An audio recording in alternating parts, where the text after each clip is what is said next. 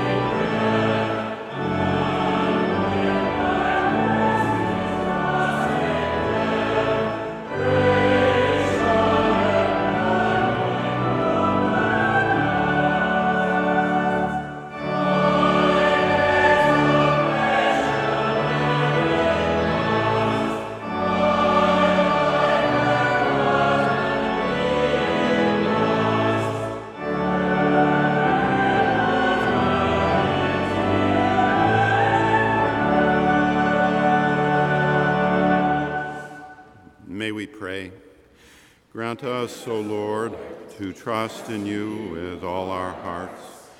For as you always resist the proud, who confide in their own strength, so you never forsake those who make their boast of your mercy, through Jesus Christ our Lord, who lives and reigns with you and the Holy Spirit, one God, now and forever. Amen. Please be seated.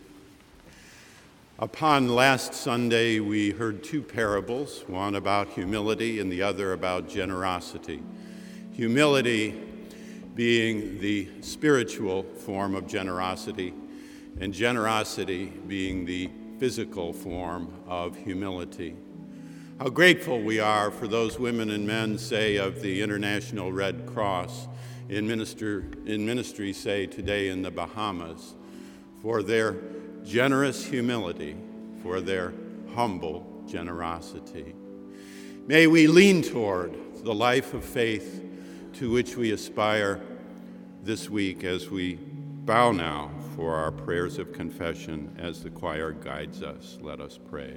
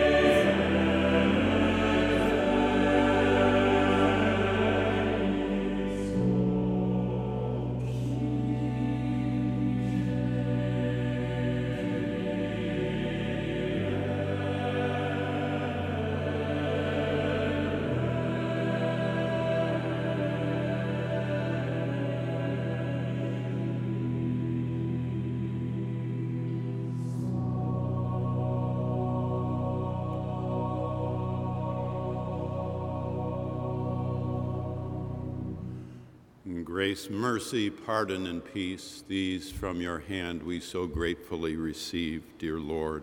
Hear good news. If we confess our sins, God, who is faithful and just, will forgive our sins and cleanse us from all unrighteousness. Thanks be to God.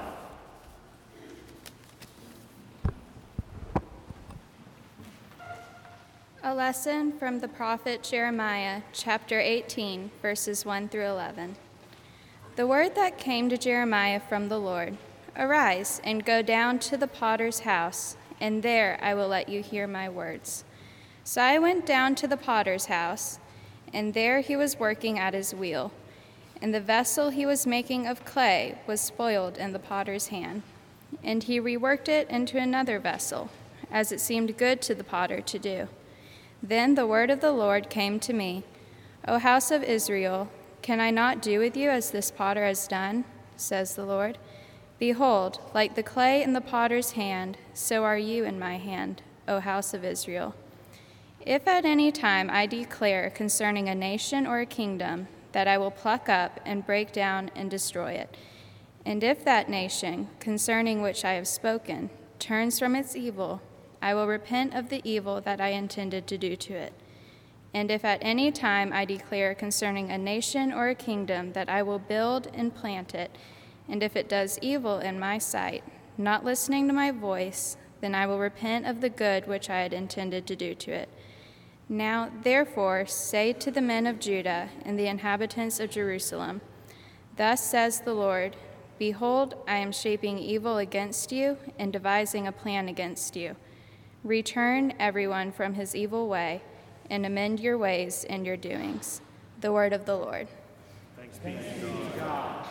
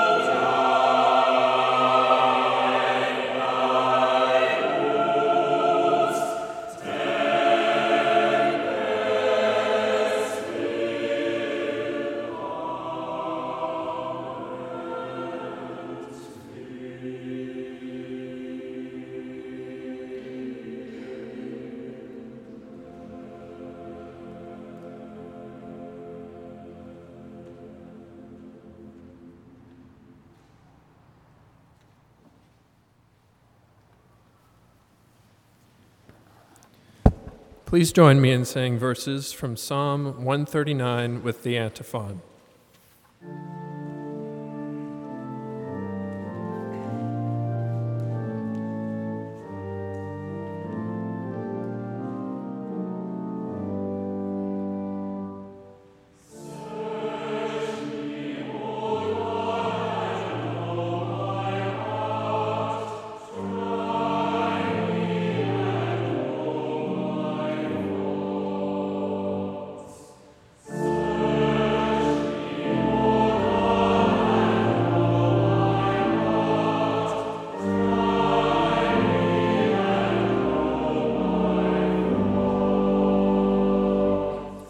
O Lord, you have searched me and known me.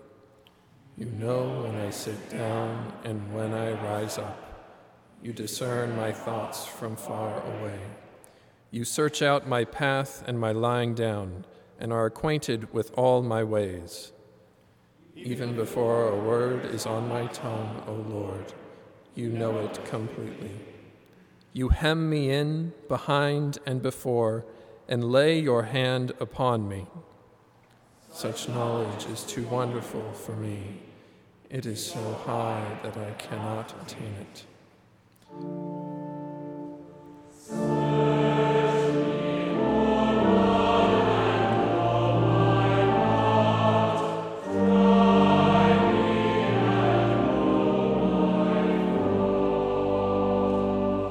Let us stand as we are able for the singing of the Gloria Patri and the reading of the Gospel.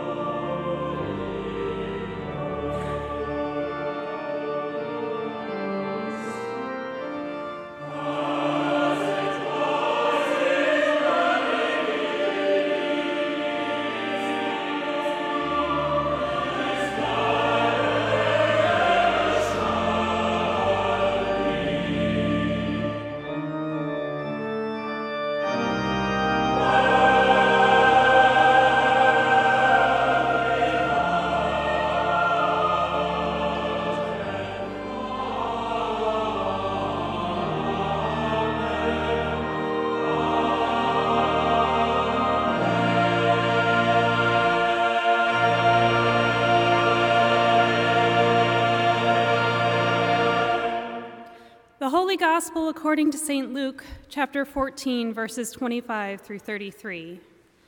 Glory to you, O Lord. Now large crowds were traveling with him, and he turned to them and said to them, "Whoever comes to me and does not hate father and mother, wife and children, brothers and sisters, yes, and even life itself, cannot be my disciple. Whoever does not carry the cross and follow me cannot be my disciple. For which of you, intending to build a tower, does not first sit down and estimate the cost to see whether he has enough to complete it? Otherwise, when he has laid a foundation and is not able to finish, all who see it will begin to ridicule him, saying, 'This fellow began to build and was not able to finish.' Or what king, going out to wage war against another king, will not sit down first and consider whether he is able with 10,000 to oppose the one who comes against him with 20,000? If he cannot, then, while the other is still far away, he sends a delegation and asks for terms of peace. So therefore, none of you can become my disciple if you do not give up all your possessions." The Gospel of the Lord. Praise to you, Lord Christ.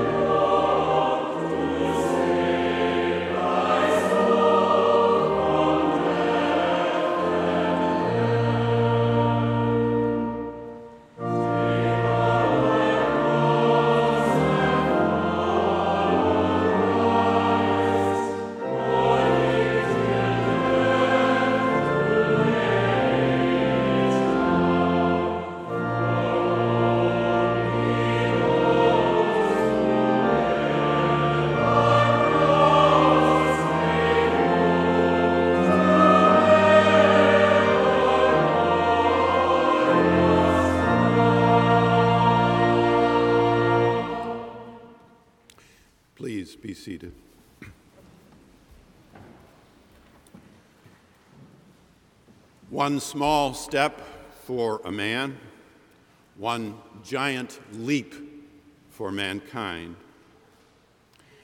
Our steps 50 summers ago were up and down the Red Rock Mountains of Cimarron, New Mexico, and Philmont Scout Ranch, including July 20th, 1969.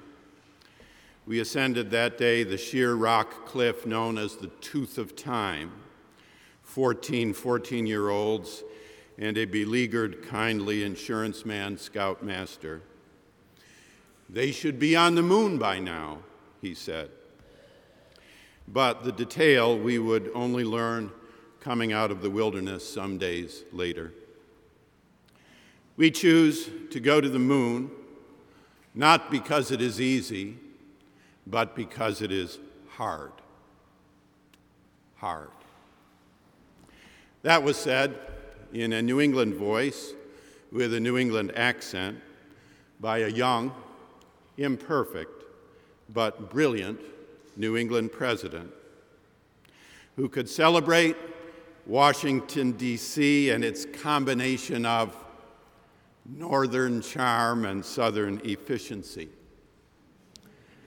and could compliment a room full of eminent dinner guests by saying they were the most intelligent dinner gathering ever convened in the White House, with the exception of those evenings when Thomas Jefferson dined alone.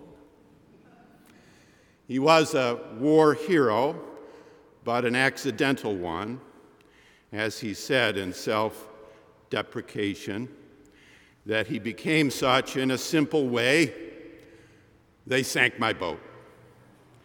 His wife could speak French, charm royalty, set fashion directions, comment on musical selections, and light up a room and the globe with a smile.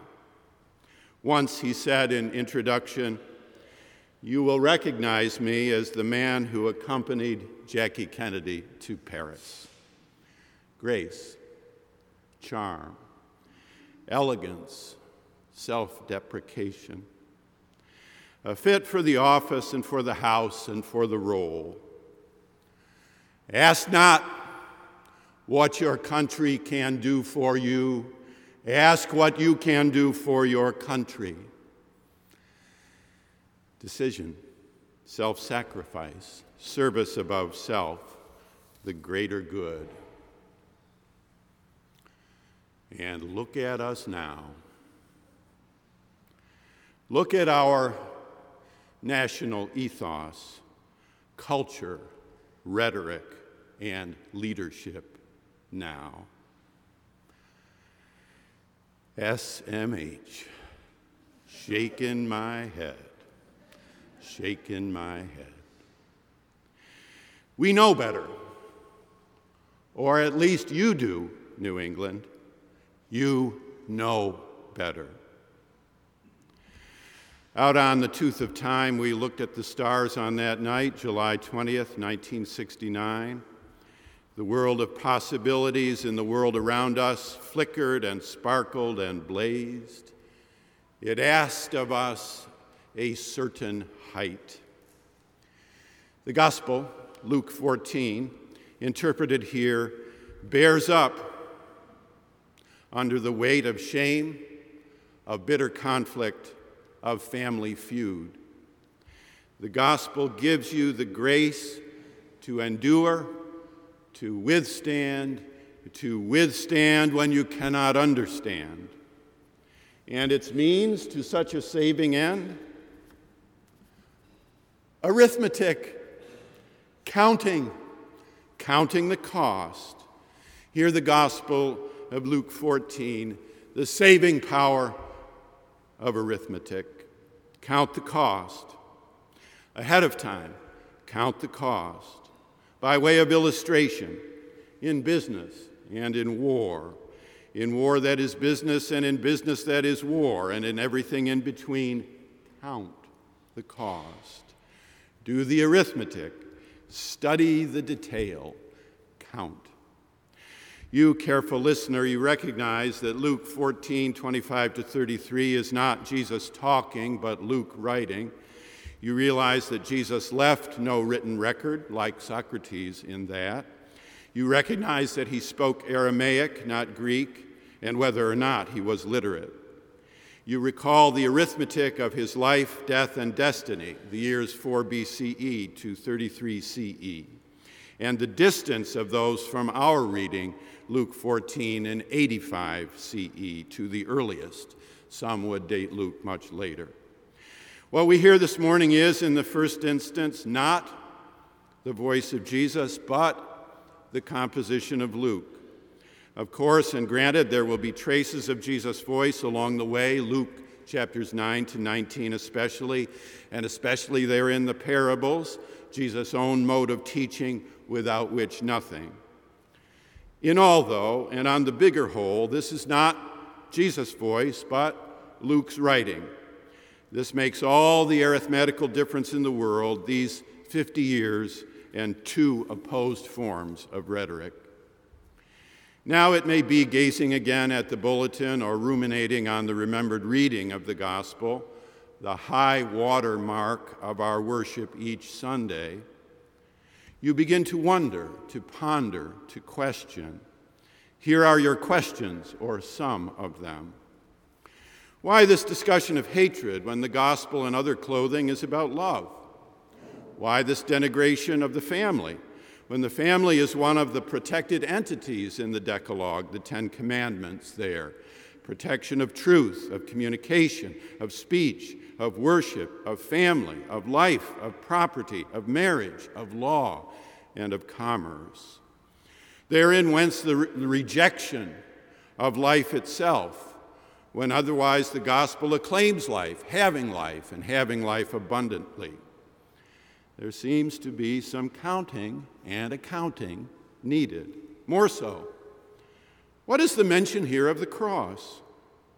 Jesus in this narrative is preaching, teaching, healing, going about in Galilee and Judea, a free itinerant prophet.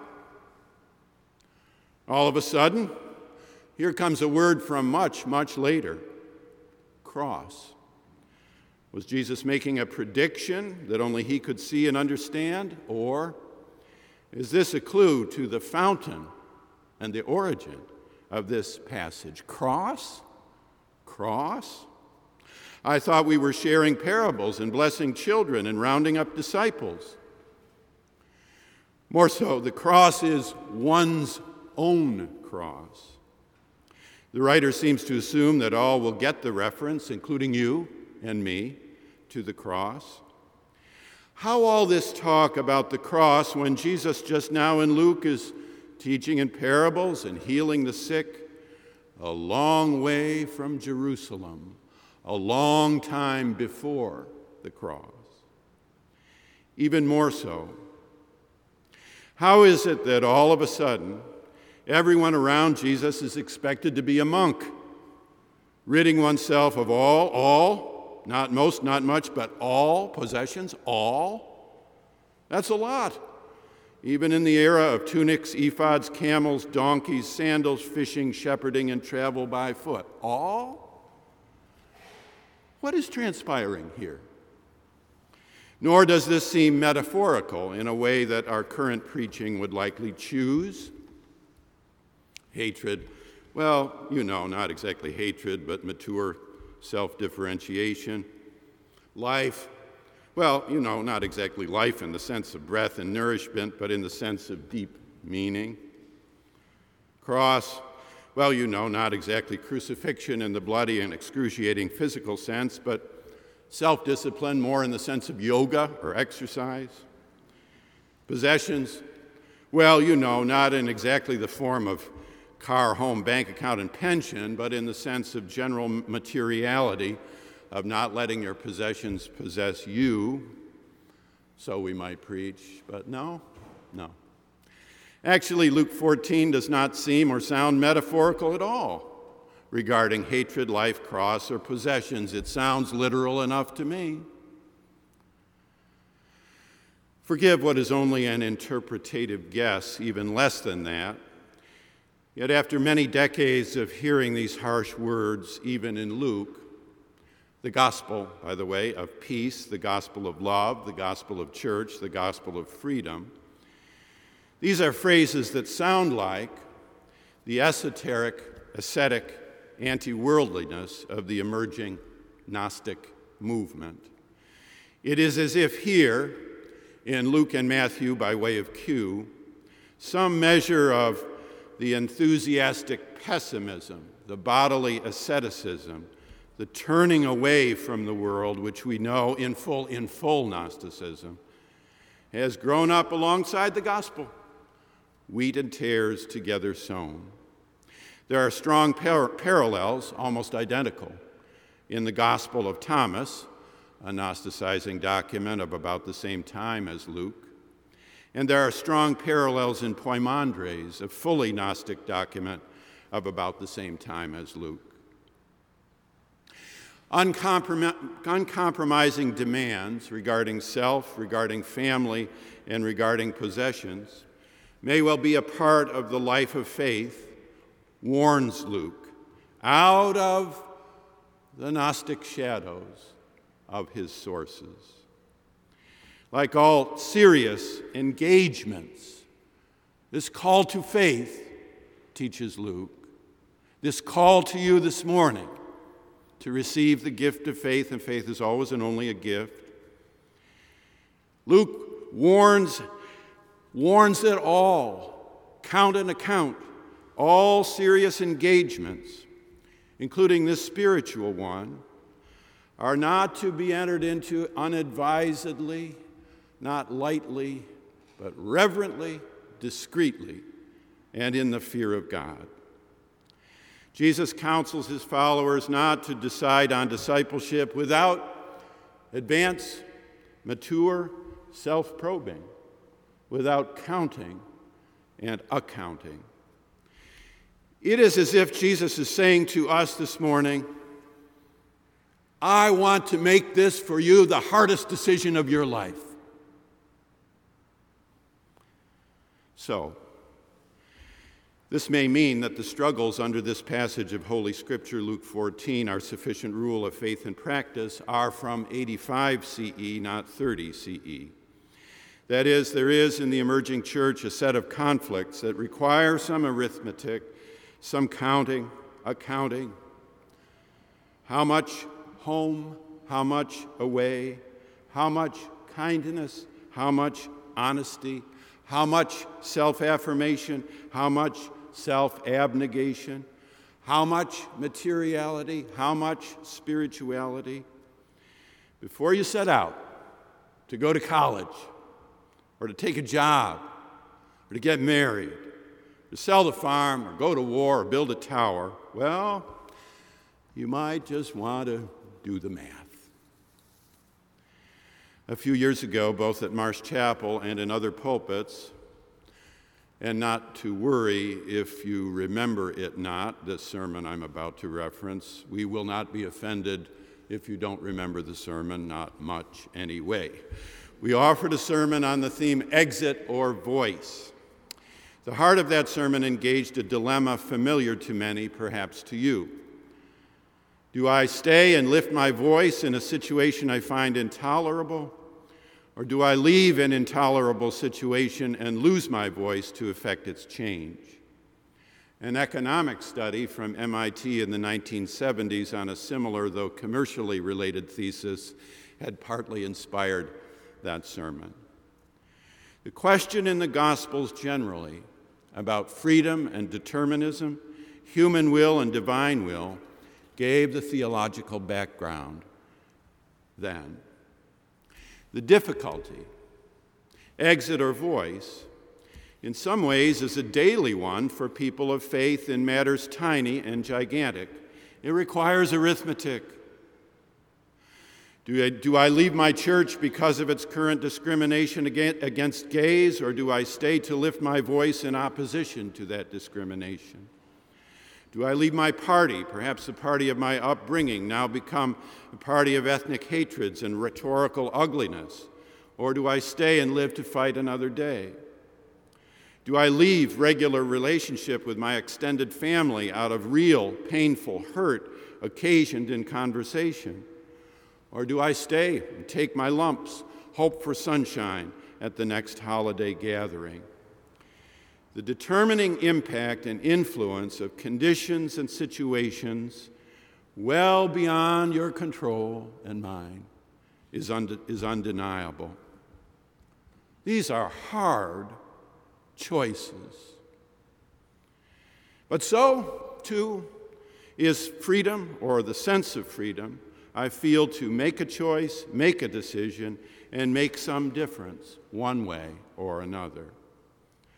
You will not be surprised to know that this theme across the land still enervates, reverberates, and agitates near and far.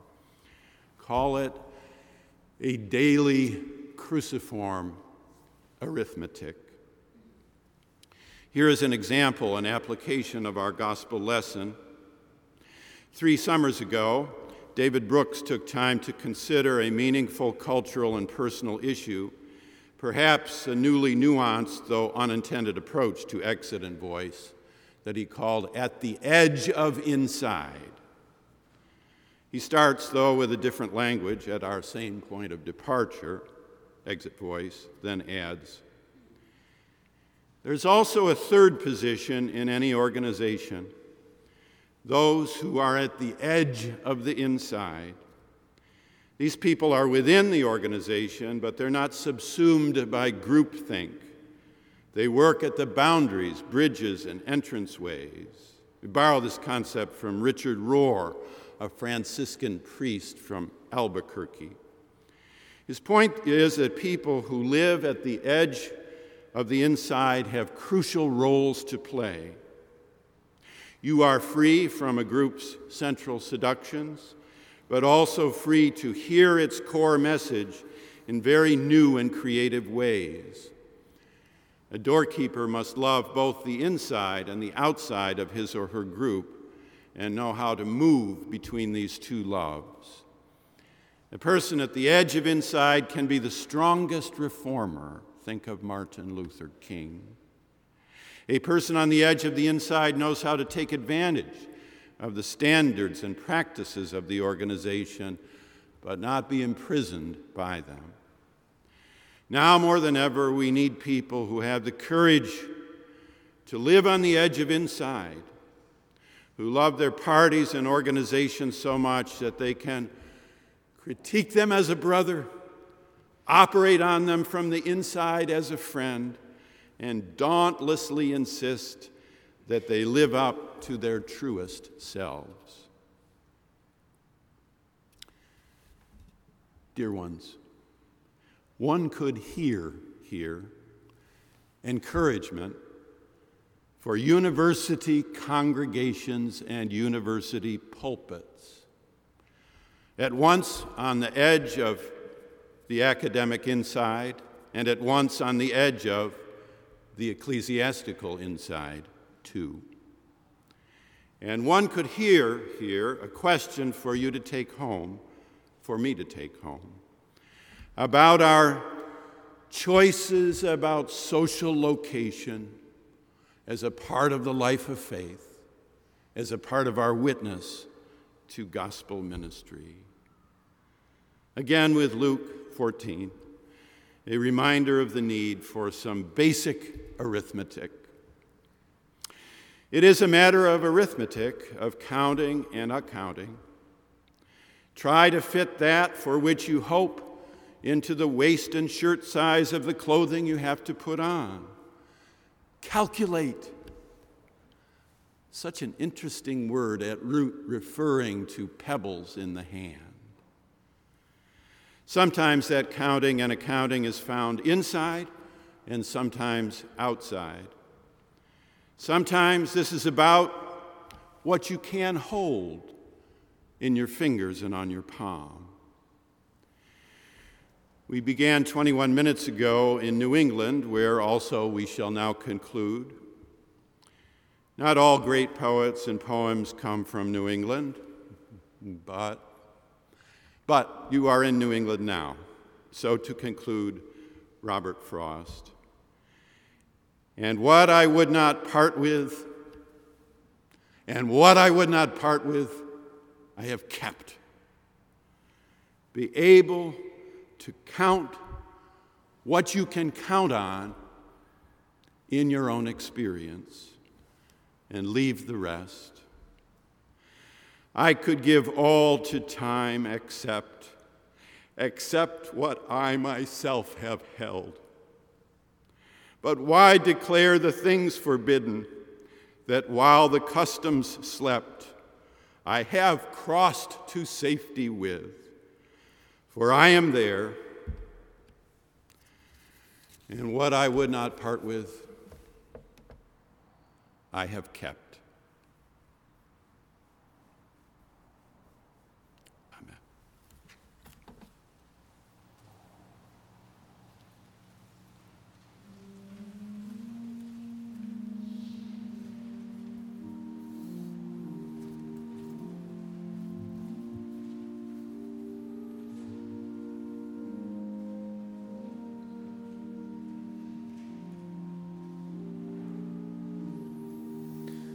As we turn our hearts and minds to prayer, I invite you to assume an attitude and posture of prayer by remaining seated, kneeling, standing, or coming to the communion rail according to your tradition as we join together in our call to prayer. Lead me, Lord.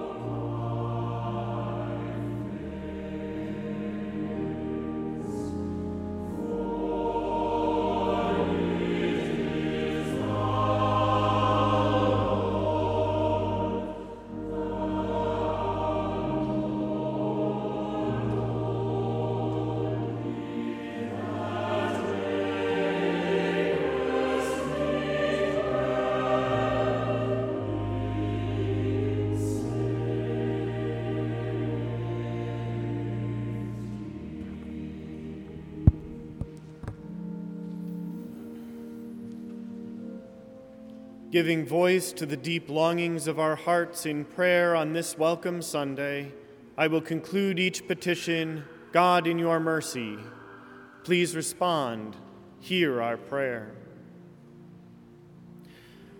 For the heat of summer turning to the briskness of fall, we give thanks. God, in your mercy, hear our prayer. For the hustle and bustle of a campus full of new and returning students, faculty, and staff, we give thanks. God, in your mercy, hear our prayer. For the daily, weekly, semesterly rhythm of study, work, meditation, and rest, we give thanks. God, in your mercy, hear our prayer. For the loving embrace of family and friends near and far, we give thanks. God, in your mercy, hear our prayer. For new friends, new classmates, new teachers, new clubs, new spaces, new experiences, and new learning, we give thanks. God, in your mercy, hear our prayer. For the abundant welcome of community, the ready availability of belonging, and the regular opportunity for table fellowship, we give thanks. God, in your mercy, hear our prayer. For wisdom and insight and discipline and knowledge, we give thanks. God, in your mercy, hear our prayer. For wisdom and insight and discipline and knowledge, we pray. God, in your mercy, hear our prayer. For the abundant welcome of community, the ready availability of belonging, and the regular opportunity for table fellowship, we pray. God, in your mercy, hear our prayer. For new friends, new classmates, new teachers, new clubs, new spaces, new experiences, and new learning, we pray. God, in your mercy, hear our prayer. For the loving embrace of family and friends near and far, we pray. God, in your mercy, hear our prayer. For the daily, weekly, semesterly rhythm of study, work, meditation, and rest, we pray. God, in your mercy, hear our prayer. For one last breath of summer's warmth, we pray. God, in your mercy, hear our prayer. And now, as Jesus taught, so we pray. Our Father, who art in heaven, hallowed be thy name. Thy kingdom come, thy will be done, on earth as it is in heaven. Give us this day our daily bread, and forgive us our trespasses, as we forgive those who trespass against us. And lead us not into temptation, but deliver us from evil. For thine is the kingdom, and the power, and the glory, forever and ever. Amen.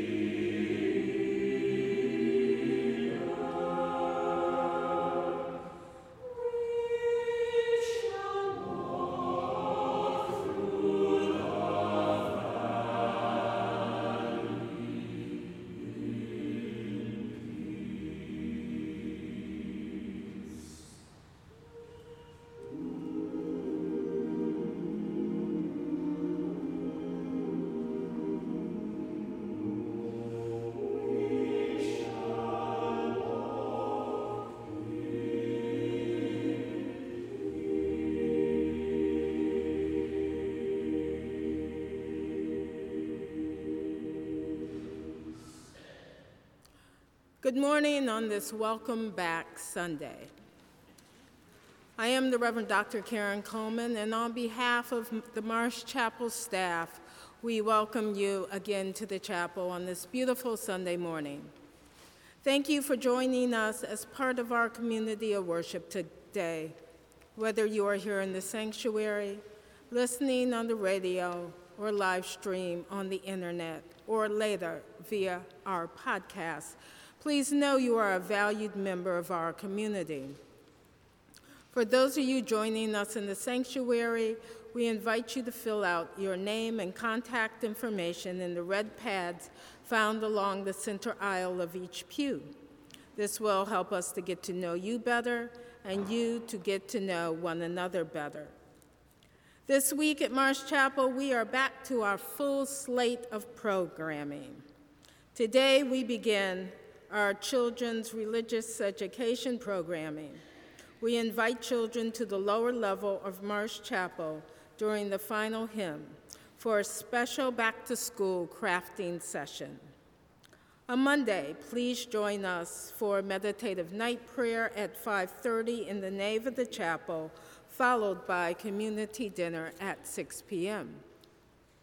On Tuesday, we will have Create Space, a time for creation and expression through arts from 3 to 6 p.m., followed by Global Dinner Club. This week, it is Make Your Own Taco Bar. On Wednesday, we offer Tai Chi at 12:45 to 1:45 in the Marsh Room. And later on that evening, we offer our ecumenical Eucharist service in Robinson Chapel at 5:15, which is followed by dinner. On Thursday, we have Mind, Body, Spirit Yoga from 5 to 6 p.m. in Robinson Chapel, and mats are provided. I would like to introduce Dr. Scott Allan Jarrett, our Marsh Chapel Director of Music, to let you know of our wonderful music offerings. Thank you so much, Karen. Good morning, and welcome to Marsh Chapel. It's so nice to see you all. We have 8 new members of the chapel choir singing this morning. If you're singing your first service with us, will you please stand and let us welcome you? 8 new members.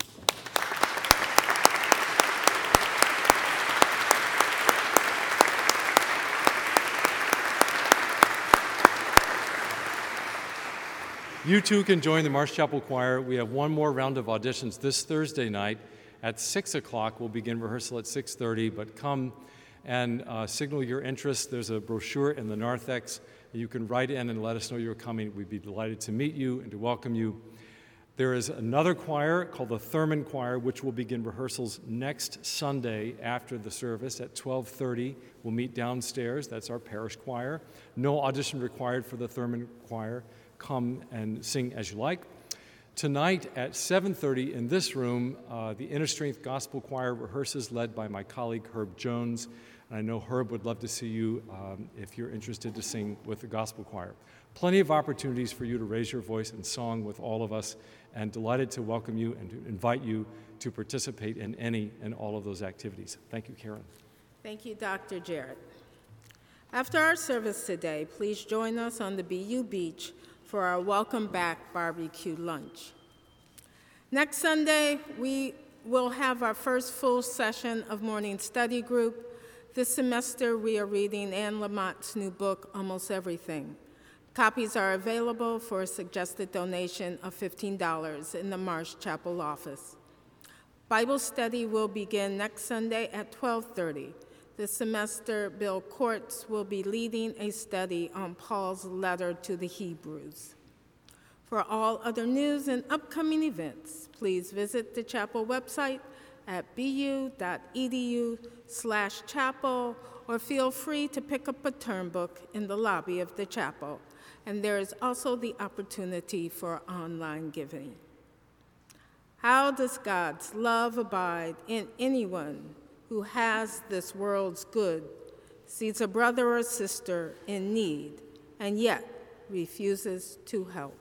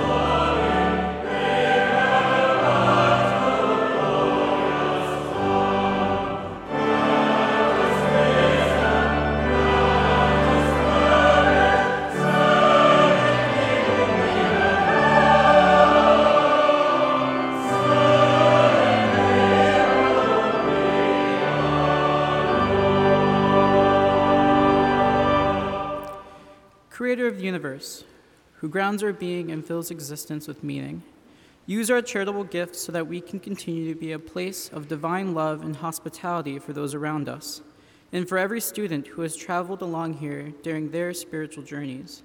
Through Christ, the one whose journey exemplified the love divine. Amen.